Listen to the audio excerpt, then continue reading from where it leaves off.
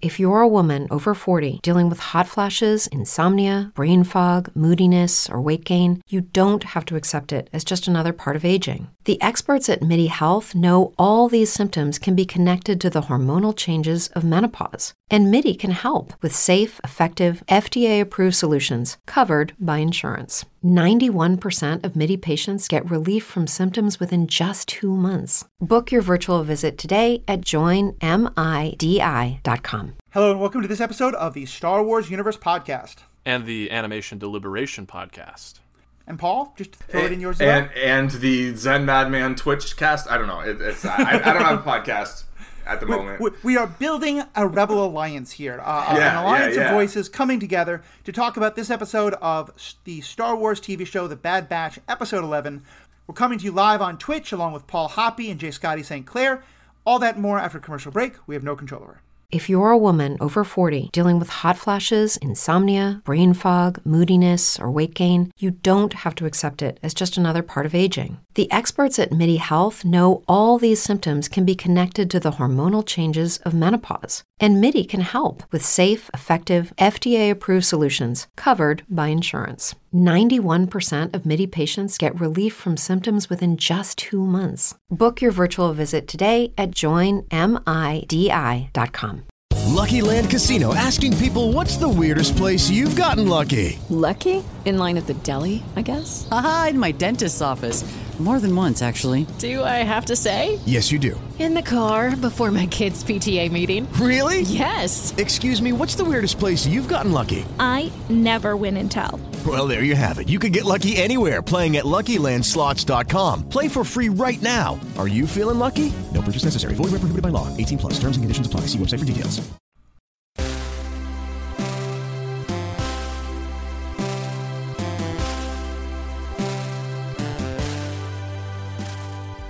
Welcome back. My name is Matthew. I'm your host. I'm joined today, as I said, by Paul Hoppy and J. Scotty St. Clair. First off, Paul, coming fresh off of his Twitch stream, jumping on with us. You've watched a little bit of media the last 10 hours or so. How are you doing today?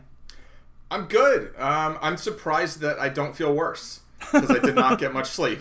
Yes. Paul and I both decided not to watch the movie in theaters, so we both watched Black Widow on Disney Plus right when it came out, which was midnight for Paul, 2 a.m. for me. I went right to bed after and then watched The Bad Batch this morning. Paul, you watched both. So that's correct. We're going to try and keep those two very distinct for any spoiler purposes, but I apologize in advance if we cross the streams a bit. In seriousness, no, we're not going to spoil anything. Yeah, no spoilers. What about you, Jay Scotty? Did you watch Bad Batch at a stupid o'clock time in the morning? Well, anybody that's been listening to me for any given amount of time, everyone knows that I have what we like to call grandpa hours, and I'm usually up and at them pretty early, so... I did squeeze my first viewing in about 7:30 my time, and I actually got 2 viewings in, so definitely ready to discuss this one. Yeah. And this was an episode that was very heavy on stuff from the prior TV shows. And as we've talked about before, Paul and I have seen Clone Wars and Rebels. I know, Jay Scotty, you have not. So I'm definitely really interested to hear how the episode was for both of us. Oh, yeah. But just to start, Jay Scotty, can you give us kind of a quick plot summary? What happens this episode? Yeah, so this one, we spend the entirety of the episode on the planet Ryloth, which is the Twi'lek homeworld. And this very much puts us back in that story arc about seeing the Republic transitioning to the Empire and what that looks like on these various worlds. And most of it's told from the perspective of this character, Hera, who I was not familiar with. I know, I've heard the name. I know that there was a Twi'lek character, a pilot of sorts, from Rebels, and obviously this is her story of, her uncle having this rebellion going on in the midst of this occupation, and they take all the weapons away, so there's an arrangement made to smuggle in some more weapons, and that's the one scene that we get with our title characters, the Bad Batch. And from there, we Crosshair was kind of present through the proceedings, and he takes down the ship. We get the assassination of Senator Ta and the framing of Hera's parents, and they get arrested, and Hera's just kind of out on her own from there, and I think that pretty much sums up what took place in the episode. I might be missing some details here and there, but I think I covered most of it. No, I think you hit it pretty hard. I think one detail that I'd throw in is possibly attempted assassination. Yes, I made note of that as well. Like, it's unclear whether or not it was attempted and then actually completed by someone else, or whether it was specifically not actually a complete assassination, but more just like shot, from, so. Right, to look like he's been killed or something. Like exactly. Possibly a lobotomy. Yeah, we know about Crosshair's accuracy, so. Right. I was trying to remember, Paul, does that senator appear in Star Wars Rebels? I don't think he does. I'm not sure. I did a little bit of online digging, mostly because of some really obscure aspect that I wanted to look up. But that senator, I think, does appear in some Sith something, like that takes place after this. So there's speculation about whether or not they are alive because they show up in some other piece of media, which may or may not be canon. Right, that's fair. So I have to say, overall, I think this is my favorite episode we've gotten since like the first 3 or 4. Wow. And we can talk about this more. I don't think it's coincidental that it's the episode where our titular characters appear the least. Part of it, I think, is, and this is why Jay Scotty, especially, I'm curious your take on it, is just the kind of, not even just the nostalgia factor, but seeing characters who I know and love so much from Star Wars Rebels, and a little bit from Clone Wars, and getting to kind of see their origin story and see development of the characters that made so much sense. But I also just feel like we were getting a lot more of the kind of world building that we were wanting. And with characters who have... I feel like on some... And maybe we're just going to jump right into this from the beginning, but I'll hear your kind of general thoughts. For me, it felt like with the Bad Batch characters, I get the sense that they don't really have an arc for them that's going to last 16 episodes. And so we're kind of having them in a holding pattern a little bit the last few episodes.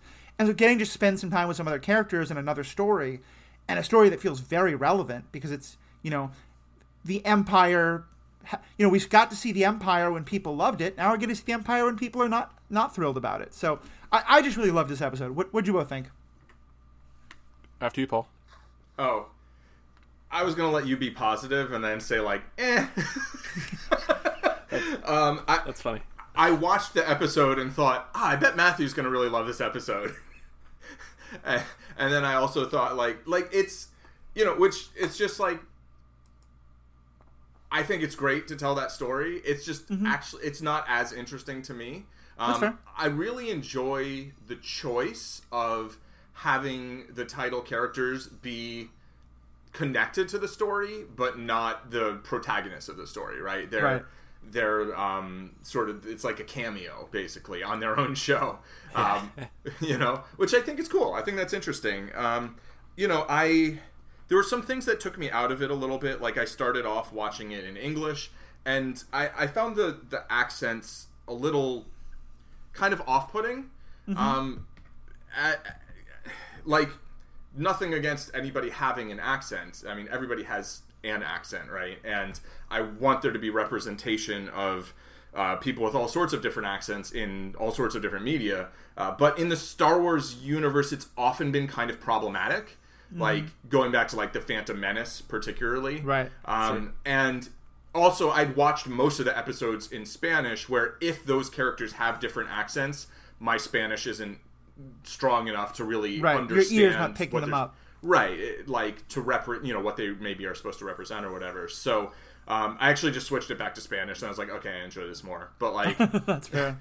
It was interesting. I mean, does Hera have how does Hera speak in Rebels? So yeah, if you didn't see Rebels in English, you may not have picked up on this.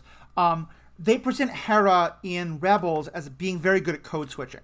That she has that kind of French, kind of accent, which in Clone Wars they established that accent is not everyone on Twi'lek, but it's certainly by a lot of people on Twi'lek. Okay. I'm sorry, on Ryloth, the planet of the Twi'lek. Of the Twi'lek.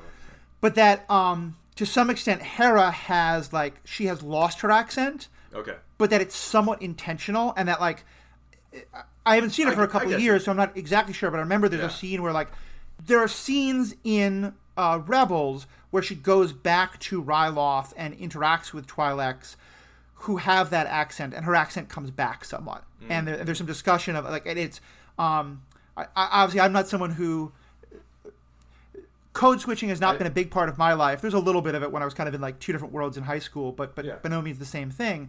And I remember folks who do live a very kind of code switching kind of a life, which, by the way, for those who don't know the term, it's the kind of idea of like you have one manner of talking or dressing or being like in your home or your family, and then feeling like when you go to work or you go to school, you kind of have to change it. Miles Morales in Into the Spider-Verse, I think, is a great example of this, where he feels like he has to talk a different way when he's around his fellow students or something like that. And so people I know who have had that experience said that they really identified with the way Hera did that. So that's cool. Yeah, so I kind of feel like knowing that helps give the accents a lot more context. But yeah, I think if you didn't, I can see not. And so Jay Scotty, especially because you don't have all that context, what was your take on the accent specifically, but then want to hear your thoughts on it in general?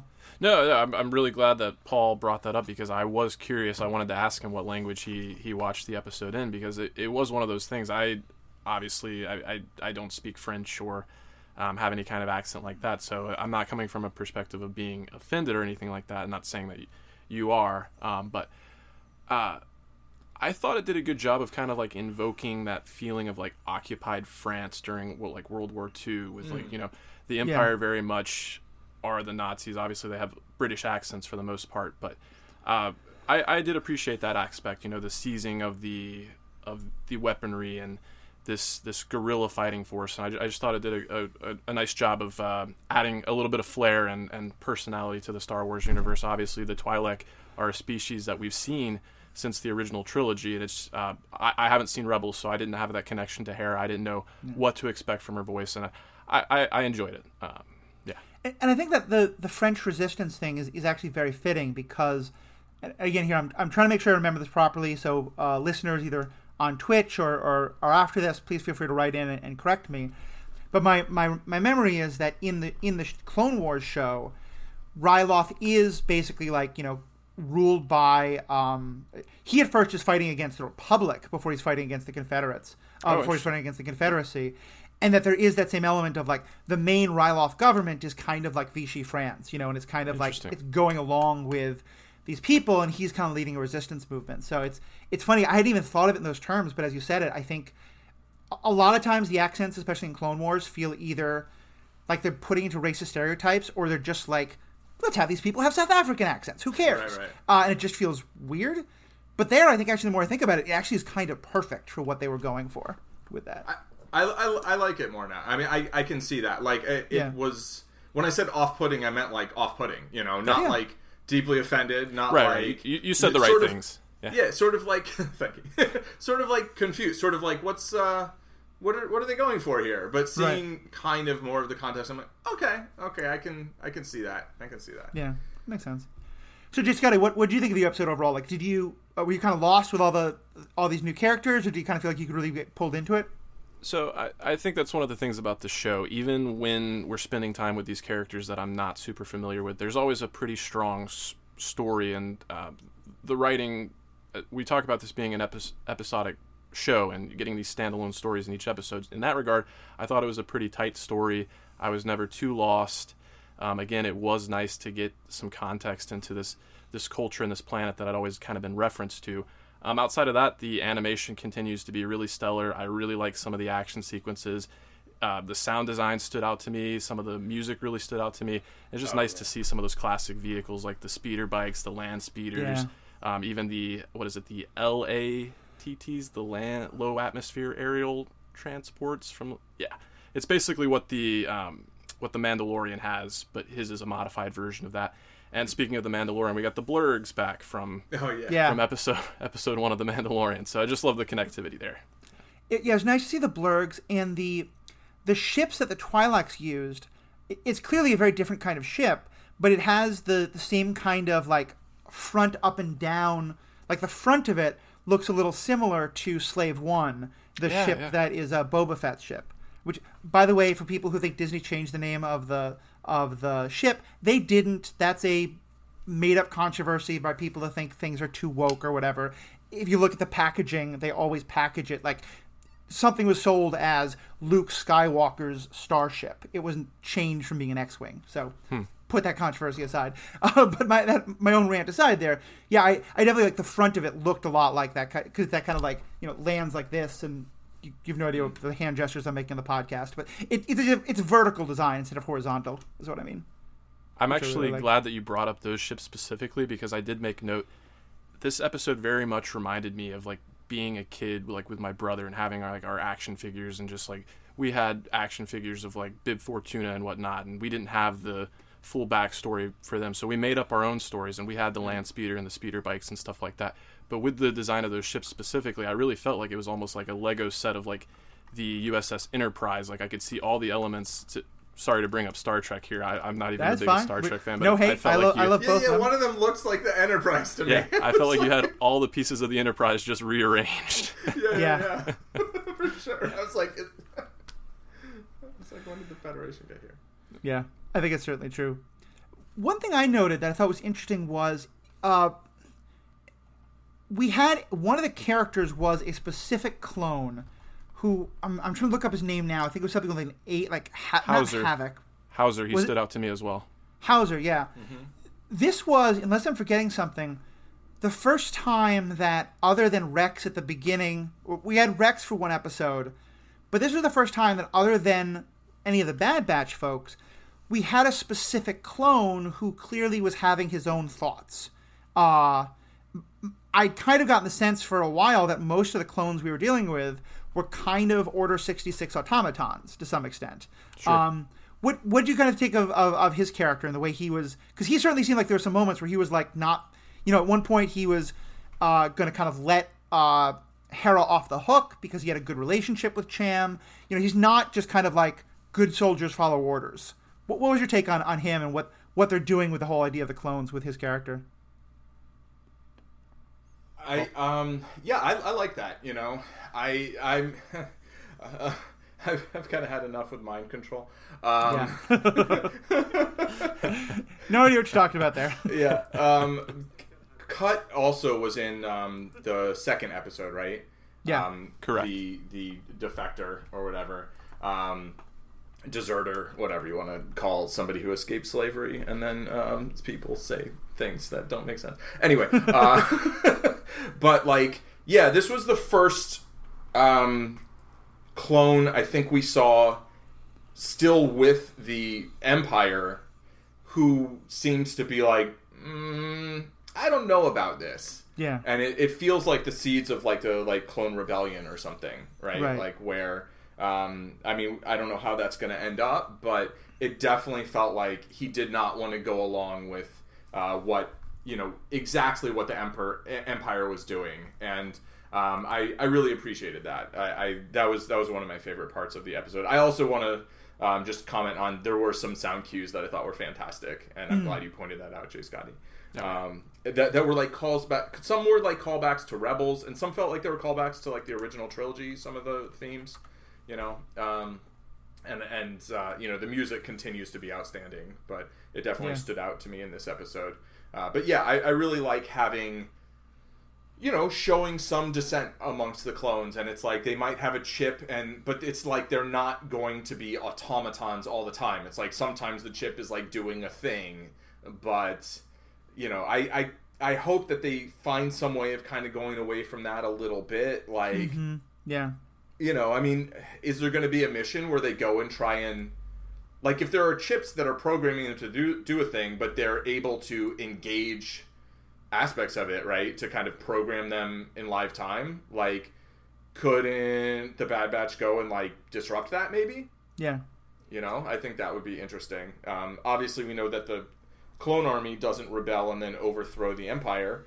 That takes a little while longer. Spoilers for Return of the Jedi and the original trilogy. But so I really liked that character because he felt like a character to me, right? Yeah. Not just like a random trooper who was just good soldiers follow orders. Right. Yeah, I'm a little surprised that neither one of you are familiar. I felt like they were setting him up as a character that maybe had I watched Rebels or Clone Wars that I might have some familiarity with, but I wonder what his future is going to be. He definitely stood out, everything from just like the turquoise color sash that we haven't seen before to his haircut, and just his personality, the fact that he was the one that talked Cham down, in addition to Syndulla as well.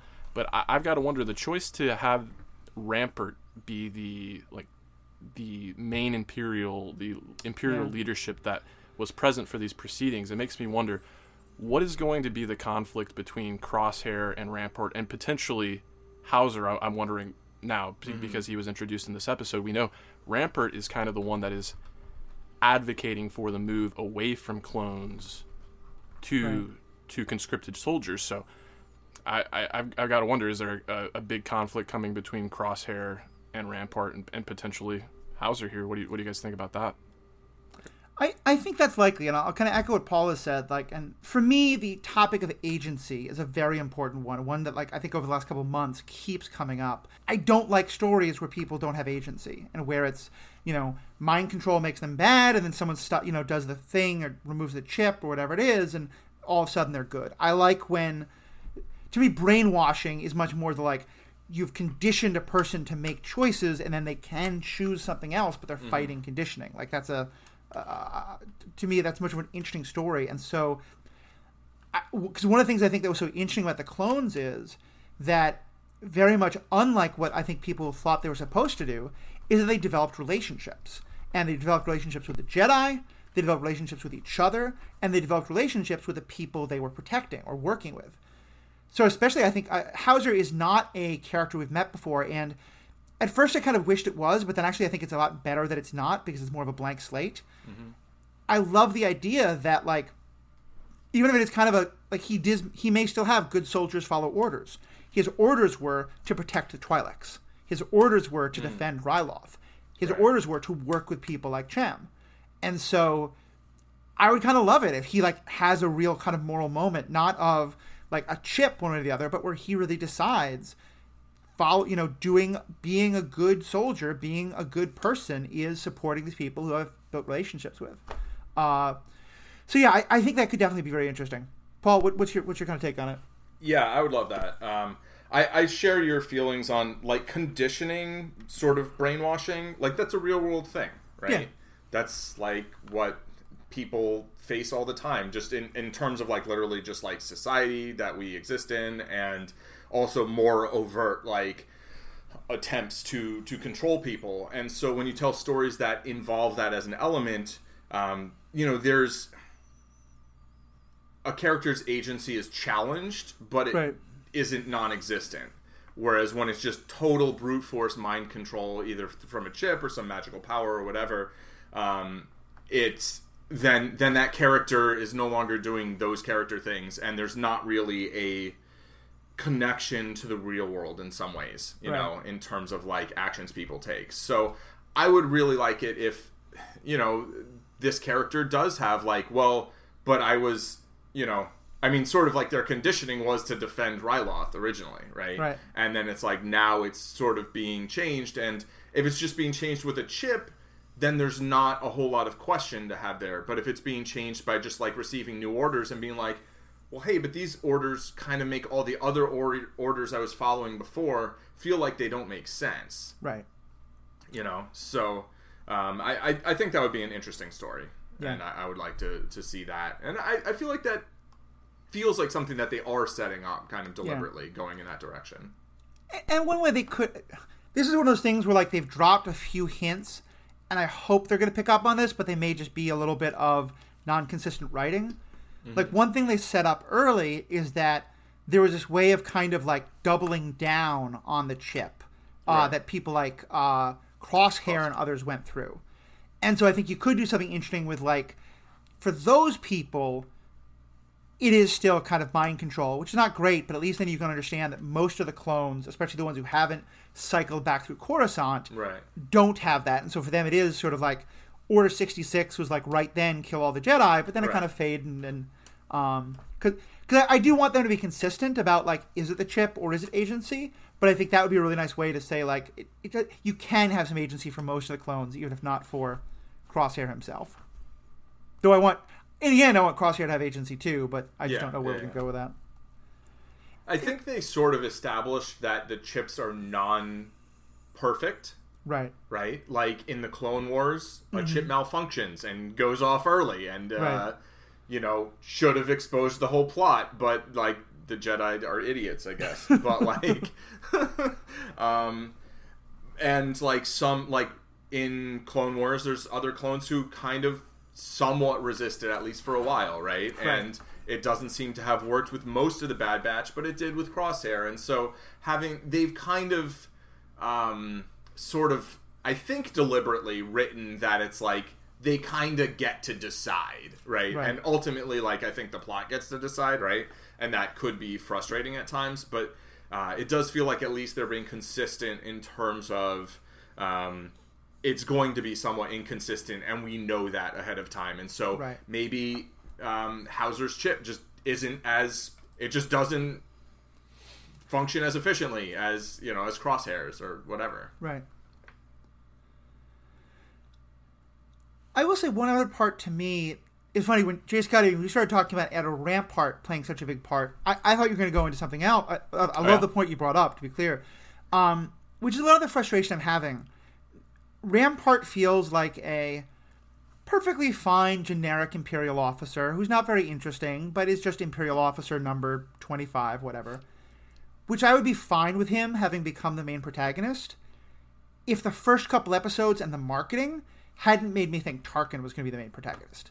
Like, every time Rampart is on screen... That's word. That does not mean what you think. I don't know why Tarkin isn't. Like, you know, we have a good voice actor who can play Tarkin. It's not Uncanny Valley stuff. Every time I see Rampart, I'm like, okay, but you could have Tarkin. Like, why isn't this Tarkin? And granted, Tarkin is a different role and more powerful, but kind of what's your thought on that? Are you enjoying Rampart there? Do you want more Tarkin?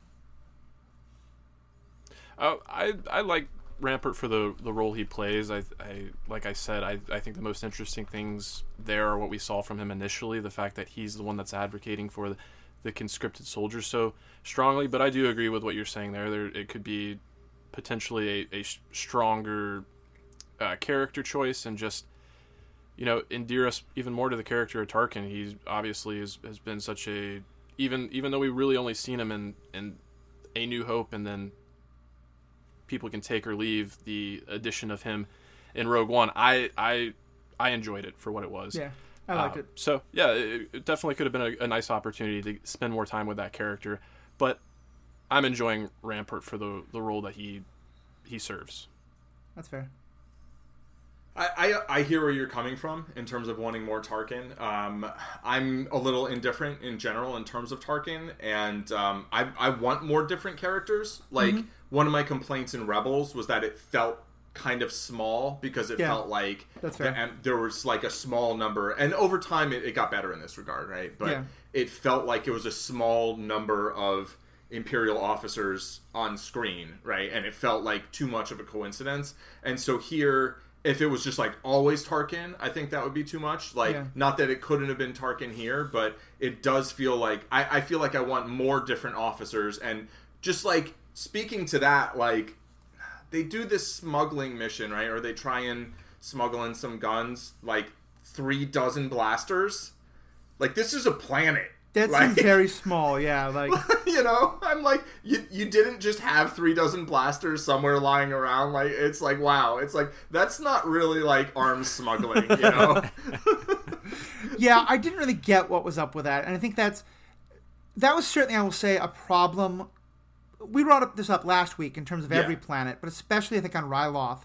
It does sometimes feel like it's Cham and his merry band of 20 people fighting to liberate a town of 500 instead of like a planet of, like, when you think about how Twi'leks are everywhere in the galaxy, like, Ryloth feels like Ireland, you know, like there's like a huge Twi'lek diaspora community. Right. And I want there to be more than 500 people on Ryloth. Yeah. I will say I like what you said though about like not wanting the world to feel small. Is actually like even better illustration of why I'm so glad that Hauser is new. Because I think in the same way, like, totally, it definitely would have felt, and I think I have no problem with Rampart. I just wish there was like 30 seconds of him like checking in with Tarkin, you know, like some way of having that connection. Because my sense is that by the end of the season, the discussion to discontinue the clones has to be made, and that Tarkin's going to make that decision. And so I definitely want more of him, but What do you guys think of having not having the Bad Batch on screen for most of the episode? Did you miss them, or were you kind of thinking actually it was nice to have a break? I was so enraptured with what was happening so early on in the episode that I didn't miss them initially. It was around the 8-minute mark.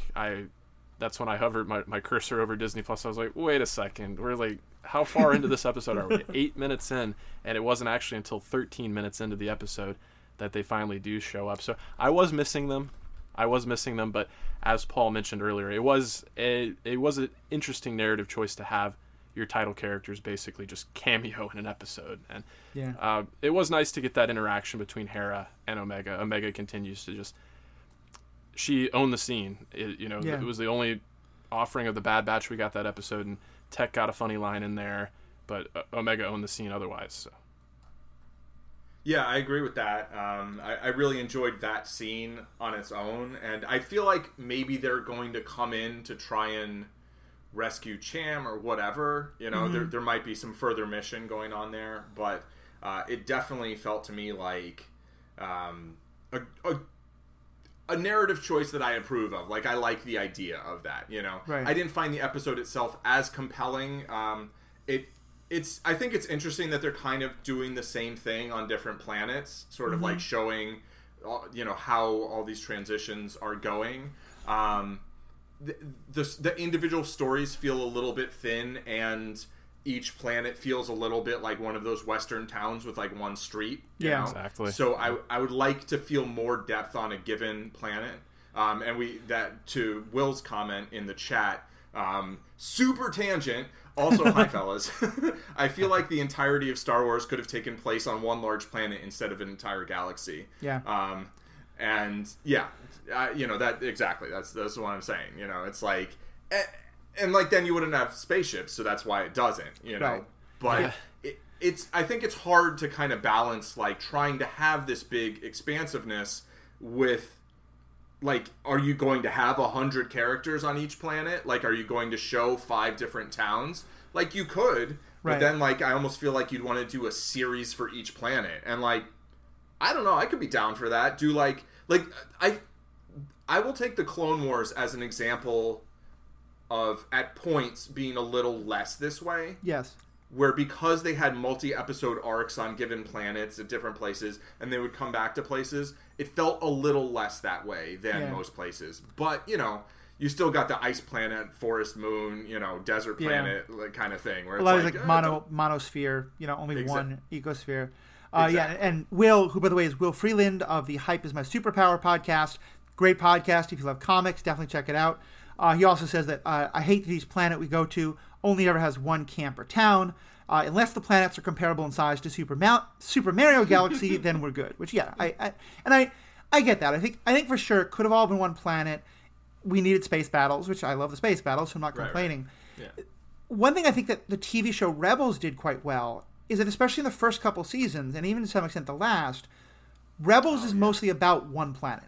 Mm-hmm. It's mostly about one planet that is being like hard for the Empire to subjugate, and the ongoing effort there, and then how like the efforts of that planet to push back against the Empire draws the attention of the thing that is forming that becomes the Rebel Alliance, and it gets pulled into other stories. And it's not perfect, but I did think that was a better example of, because they talk about different locations on that planet. Yeah. Even Mandalorian, I remember in season 2, there was that one episode where they go to Tatooine, I think, and we learn like there's more than Mos Eisley on Tatooine, and I was like, this is amazing. Exactly. It's all desert, but which, one more reason why I'm really excited for the TV show Kenobi, because the Kenobi show book at least gives a much better understanding of that Tatooine is like a not very settled planet with only a couple of like settlements, but also a large indigenous population, the Tusken Raiders. Yeah. So we'll get to that. But yeah, I think I definitely hear what you're saying. I think you're right. Like I like more of the richness of the world, and I think this show would have been better if after like 4 or 5 episodes, like whatever planet Sid is on had become kind of their home planet, and they were mostly doing things around there, or maybe like always coming back there and spending some time there, because it can make the universe feel very small, and like there's only one general anywhere. Right. Certainly, that planet feels like there's like a bar and then an alley. Yeah. Right?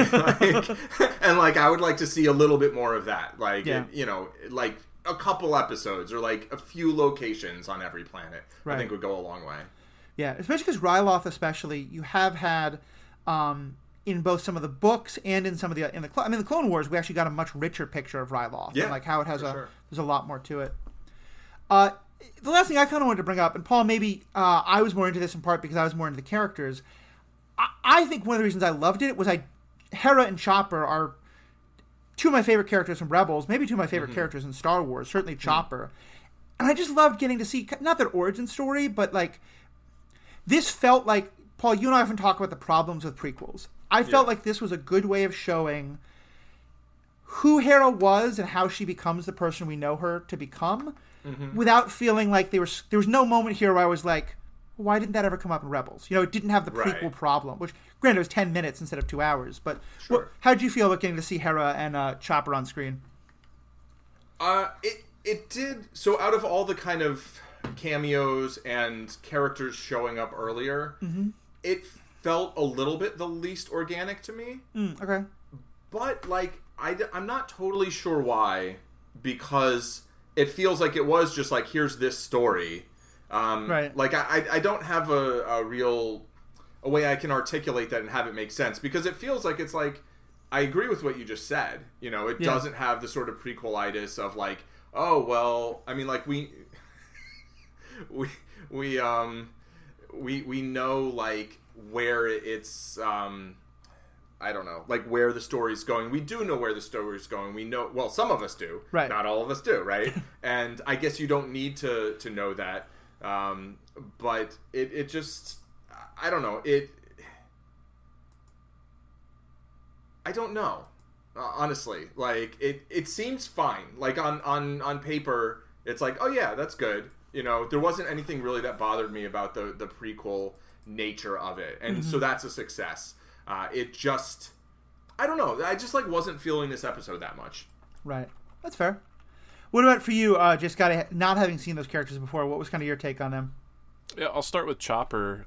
In terms of being a droid, I was really impressed with the amount of personality and its unique personality. We've seen a number of droids in the Star Wars universe at this point in time, between L3, C-3PO, R2, obviously. And then, I don't know exactly how to describe him. Initially, I was like, is he like a depressed R2? But not quite. He's got a little bit of a gung-ho nature about him too. So I did enjoy his character, and I got a laugh out of him pretty much any time he got kind of animated and started doing his wubs.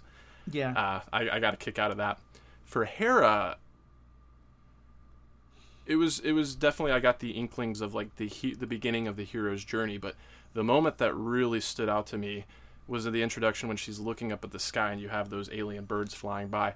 The music really stood out, and what I'm hoping they were trying to showcase with this character, let me know if I'm right or wrong, but the musical theme there very much sounded like the Binary Sunset meets Leia's theme. Yeah. And I was like, okay, is this supposed to be the best parts of Luke meets the best parts of Leia? Is that this character? I certainly hope so. That sounds like an incredible character. Yeah, she has she has a very interesting plot arc. I think in part because she doesn't, I don't want to spoil anything for Rebels, but I think she's one of the characters who doesn't feel like she's Luke 2.0 or Han 2.0 or someone like that. Like, she doesn't really fit. She has elements of a couple of those different people in her.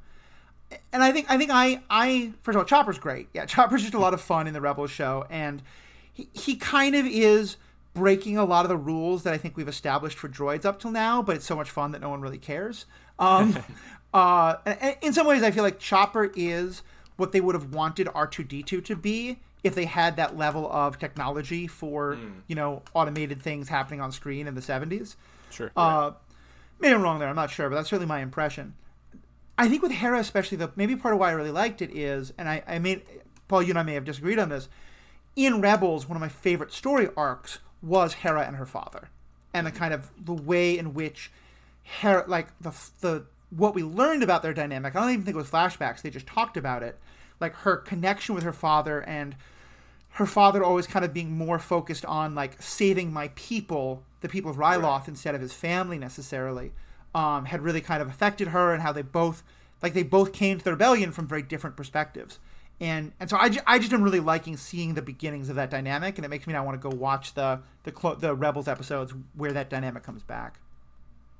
Yeah, I think if I'd more recently seen Rebels, maybe it would have kind of resonated more for me. That Hera wasn't my favorite character in that they did some things that I think were really cool, and I will say that like I can see some Luke in terms of the sort of like looking off to the stars kind of thing. And I can see some Leia in terms of some other aspects of her character and how she grows. And I can see some Han in terms of flying a ship, you know, and like being like, this is my ship. And so I really do like the character, but in terms of the Rebels show, just like wasn't my favorite. Like Sabine was definitely much more like, she's got to show up in the Mandalorian season 3. Oh yeah, that's all I could say. But like, yeah, it I don't know. It just something wasn't for everyone. Yeah, it also could be like it was 3 a.m. and like I just watched a thing where people had accents that I sort of didn't really understand why they had, and then I was like, I don't understand why these people. And now that I do, if I watched it with that context, maybe I would feel a little differently, but like, you know, I don't know. That's fair.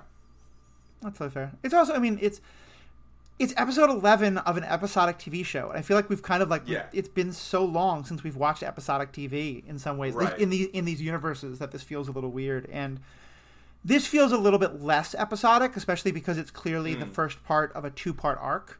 It may actually be the entire rest of what would you say? Probably, right? Yeah, I mean, well. Do you mind a spoiler based on episode names? I guess not. Whatever. Okay. The next episode is like Rescue on Ryloth or something like that. Oh, okay. I mean, it may be we're coming up to the end of the season, so maybe I kind of love it if we spend the next 5 episodes on Ryloth. Although I think pretty clearly we have to go back to Braca, you know, because that's where and maybe. What's it called? Maybe meet Cal and, you know, see but also get back to the planet where they can take more chips out and stuff like that. Although you can certainly do it other places as well. So I think that kind of wraps things up pretty well. Any other last questions from the chat? I know Ash has been having a lot of fun teasing you, Paul. She said, "Oh, Paul, you know why?" And I don't remember what she was saying that in reference to. That's when I said I don't know why it didn't like kind of resonate with me. In the way, yeah. Ash, you'd be disappointed. There was no one was killed. Well, a few people killed, but not any gruesome slaughter. Yeah. You know. But yeah, so from you all or from the chat, any other kind of last comments you want to make about the show before we wrap up? Well, I feel like I'd be remiss if I didn't highlight a little bit of the animation. So yeah, please. I won't harp on the same things I've said in the past. This time around, as far as seeing the Twi'leks go from having only seen them in live action primarily, really impressed with the textures and the markings and like the brandings on the Twi'lek Leku. I kept like finding myself anytime a character was talking, even though there's these incredible micro expressions. Microtransaction shows you where my brain's at with the video game world these days. But yeah, the micro expressions that are happening, especially with the character of Cham, I really felt his conflicted nature was expressed very well across his face. But yeah, going back to the Leku, I just found myself constantly being drawn back and like really intrigued with like the variations between, like, some look like they were intentional body modifications, other one looked like they were more natural birth patterns and what have you. But really good stuff there. Yeah, I mean, I agree with all that. I think it continues to be a great looking show. There wasn't maybe quite the same level of fight choreography as in some of the others, but that's fine. I'm fine with episodic TV not loving every episode. Yeah. They didn't do anything in this episode I hated, and, like, that's a win. Like, like, there wasn't a thing that I was like, oh, this is so... I mean, the thing about, like, they're smuggling 36 guns, it's like, really? That's the, But, like, it didn't, like, set me off, really, on anything. And, like, I'm fine with having a 16-episode season where, like, 8 of the episodes I love. Yeah. And, like, 4 of the episodes I like, and, like, 4 of the episodes I'm like, Like, I don't know why, And if they take this arc further, it's possible that I'll get more invested in it and enjoy it more. So, Yeah, Paul, you and I have often talked about it. Burn Notice is kind of one of our favorite episodic TV shows, and a very good balance of episodic with overall story. And I recently kind of rewatched that with my partner Mary, and I still think of it as one of the best TV shows I've ever seen. There's definitely some episodes that are kind of weak, you know. They're rocking like 20 some episodes most seasons. Yeah, right? like there's gonna be some kind of fill in the blanks, you know, and that's fine. Right. I kind of, that's how I kind of feel about some of the last episodes. But I think this episode has me now much more pumped about the show and kind of concerned, because I do think for me a lot of that's because I'm just kind of. I think there are going to be interesting chapters to the story of the Bad Batch, but I feel like they can't really tell those. Like the next step is the finale, for the Bad Batch themselves. Yeah, not the end of the Bad Batch, but like. No, I get you. I feel like we're kind of in that like holding pattern of we don't want to take the Bad Batch any further because the next big thing is going to be their confrontation with Crosshair and something along those lines. But now we have to have filler for a couple episodes. And like the last couple episodes I thought were great for a lot of things, but I'm not super excited to know what happens to Wrecker or Hunter anymore, which I'm disappointed by. I will say also, I mean, we've gotten so much about Hunter and Wrecker and their interactions with Omega. I would love to see more of Tech and Fives. Like that might be a fun thing to spend some more time on, because we Echo, yeah. Fives were sadly we're not going to see any more Fives. Yeah, no, sadly. I mean, I did reference Fives in this episode, but we can go back and watch them in the Clone Wars again. So anyway, that was kind of the main stuff I wanted to say. Actually, just say one last thing about Cham Syndulla, because someone actually asked this in the Stranded Panda podcast group. They're saying it feels weird because most of the time when we see him, he's a fighter. And I feel like this actually transition period really makes sense, because my reading of his character arc, there'll be slight spoilers for where he is in Rebels, but I'll try to keep as slight as possible. You know, during the Clone Wars, he's a rebel and he's a fighter, and he's kind of one of the things that I think makes his character so interesting is he's not out to help the Republic or the Separatists or later the Alliance. He's out to protect Ryloth. Right. And I think that's a very interesting perspective of someone who is like, I want to protect my home and I don't care about these larger fights. And it's part of the conflict with him and Hera, and it gets resolved later. But like, so in Clone Wars, he's a rebel. In Rebels, he's the same kind of thing. Here, I kind of like that he's actually being hesitant, because what he feels to me like is someone who has fought for so long, thinks the fight is finally over, and is in that kind of place of like, okay, it's not the best piece, but we're done. It's okay to be done. And is now trying, like, people are starting to remind him, like, maybe we're not done yet, and he's not wanting that. Because I feel like him finally having to accept, okay, nope, we got to go back to the fight, really helps to set up where he is by where we get him in Rebels, when he's just kind of the very sort of, like, weary, cynical, jaded fighter. Jay Scotty, obviously, I know you haven't seen any of that, but Paul, does that kind of fit? Did his character feel like appropriate for in between those two parts of him that we've seen? I feel it works. I feel it fills in the arc some. Speaking of which, I feel like I actually tend to enjoy the filler episodes the most on this and a lot of shows. Like, I just don't need the big plot all the time, you know? And it's like, I feel like this show has had enough episodes that don't connect to the big plot. Right. That those episodes don't feel out of place. Yeah. The way they might in a series where it's like, if there's 16 episodes and 2 of them don't connect, it feels like, why do you have those 2 episodes? Yeah. But like, if 7 or 8 of them don't connect and 7 or 8 of them do, then it feels more balanced. It feels more like, yeah, some big thing isn't going to happen all the time. There's life in between, and we're showing that. But then we're going to show the big things too. But yeah, I do think the character arc makes sense. That's good. Like, it's hard to do, right? To take a character and tell their story here, and then take a character and tell their story here. That's a little easier than some other things, although not the easiest. And then be like, now we're gonna fill in this kind of connective tissue, and not doing it in a way that steps on the first one or the last one. And I think they did a good job of that. Yeah. It does feel a little bit of I try to get out, but they keep pulling me back in. Yeah, I think it's definitely the kind of approach I feel from him. Well, folks, this was great. Somebody brought up Go ahead. I was just going to say, somebody brought up Kenobi earlier when you were talking about exploring a character in between 2 different time periods we've seen. Chloe, is it Chloe Zhao? No, that's in Eternals. Who's doing Kenobi? She did the episodes on Mandalorian. Deborah Chow? I think it's Deborah Chow. Yeah, Deborah Chow. Forgive me, yeah. be interested to see how she tackles that one. Definitely, yeah. The Kenobi and Ahsoka shows are probably two of the ones that I'm obviously excited for. Boba Fett and Mandalorian, but especially Kenobi, I think, because I so loved the book. Which is funny because, you've all heard my thoughts on the rematch of the century that I have no interest in. But other than that, I'm super excited for Kenobi. Well, folks, this has been awesome. Thank you so much. Jay Scotty, for people who want to hear your stuff, I know you've just done a great wrap-up of Young Justice. You're doing other stuff on the Animation Liberation podcast. Talk to folks. Where can they hear you?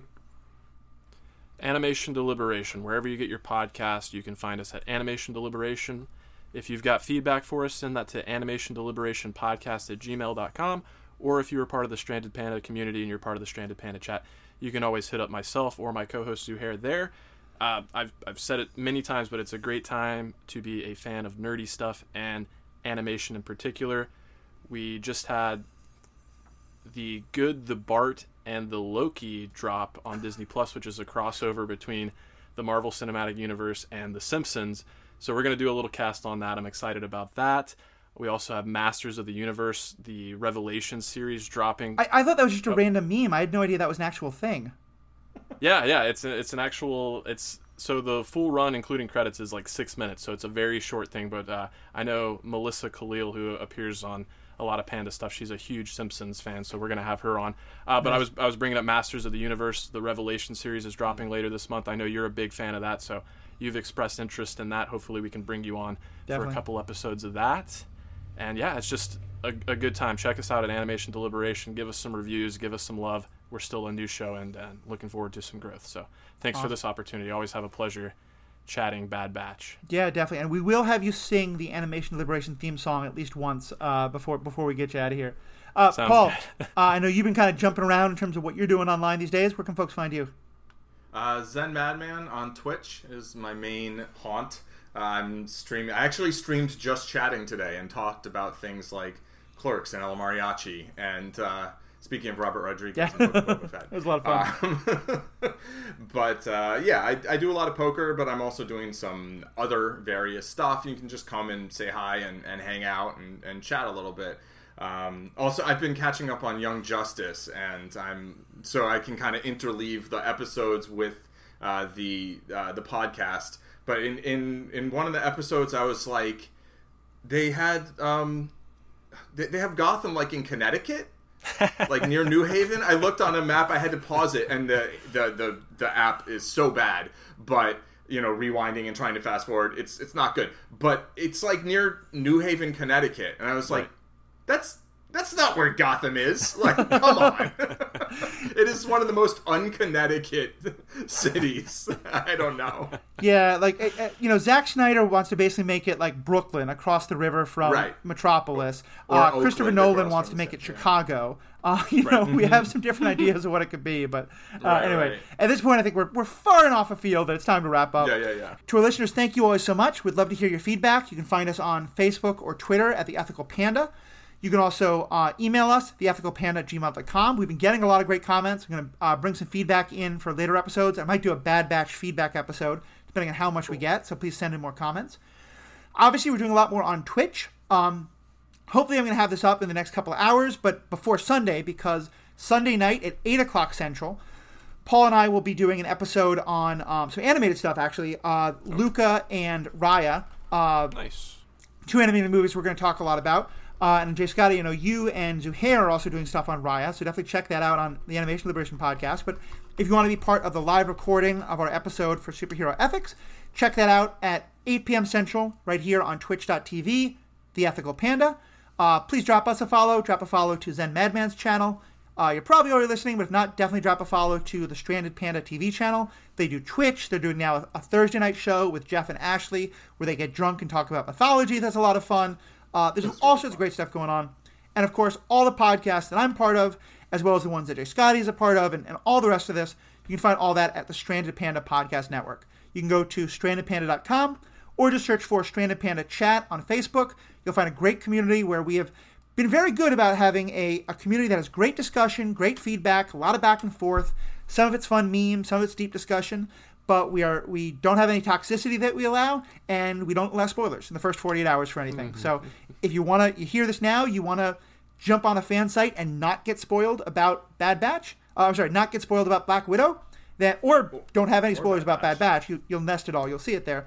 But yeah, it's a great place to jump on in. So Stranded Panda Chat on Facebook, Ethical Panda, The Ethical Panda, and Zed Madman. Check out both of those on twitch.tv. And most importantly, the one thing I'll ask you to do, the most important thing that I'm please asking you to do from the very bottom of my heart, have a good day.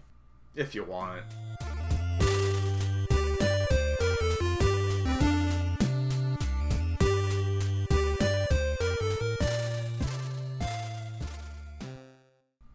With Lucky Land Slots, you can get lucky just about anywhere. Dearly beloved, we are gathered here today to... Has anyone seen the bride and groom? Sorry, we're here. We were getting lucky in the limo and we lost track of time. No, Lucky Land Casino, with cash prizes that add up quicker than a guest registry. In that case, I pronounce you lucky. Play for free at LuckyLandSlots.com. Daily bonuses are waiting. No purchase necessary. Void where prohibited by law. 18+. Terms and conditions apply. See website for details. Hello, it is Ryan, and I was on a flight the other day playing one of my favorite social spin slot games on ChumbaCasino.com. I looked over at the person sitting next to me, and you know what they were doing? They were also playing Chumba Casino. Coincidence? I think not. Everybody's loving having fun with it. Chumba Casino is home to hundreds of casino-style games that you can play for free anytime, anywhere, even at 30,000 feet. So sign up now at ChumbaCasino.com to claim your free welcome bonus. That's ChumbaCasino.com and live the Chumba life. No purchase necessary. VGW. Void where prohibited by law. See terms and conditions. 18+. With Lucky Land Slots, you can get lucky just about anywhere. Dearly beloved, we are gathered here today to... Has anyone seen the bride and groom? Sorry, we're here. We were getting lucky in the limo and we lost track of time. No, Lucky Land Casino, with cash prizes that add up quicker than a guest registry. In that case, I pronounce you lucky. Play for free at LuckyLandSlots.com. Daily bonuses are waiting. No purchase necessary. Void where prohibited by law. 18+. Terms and conditions apply. See website for details.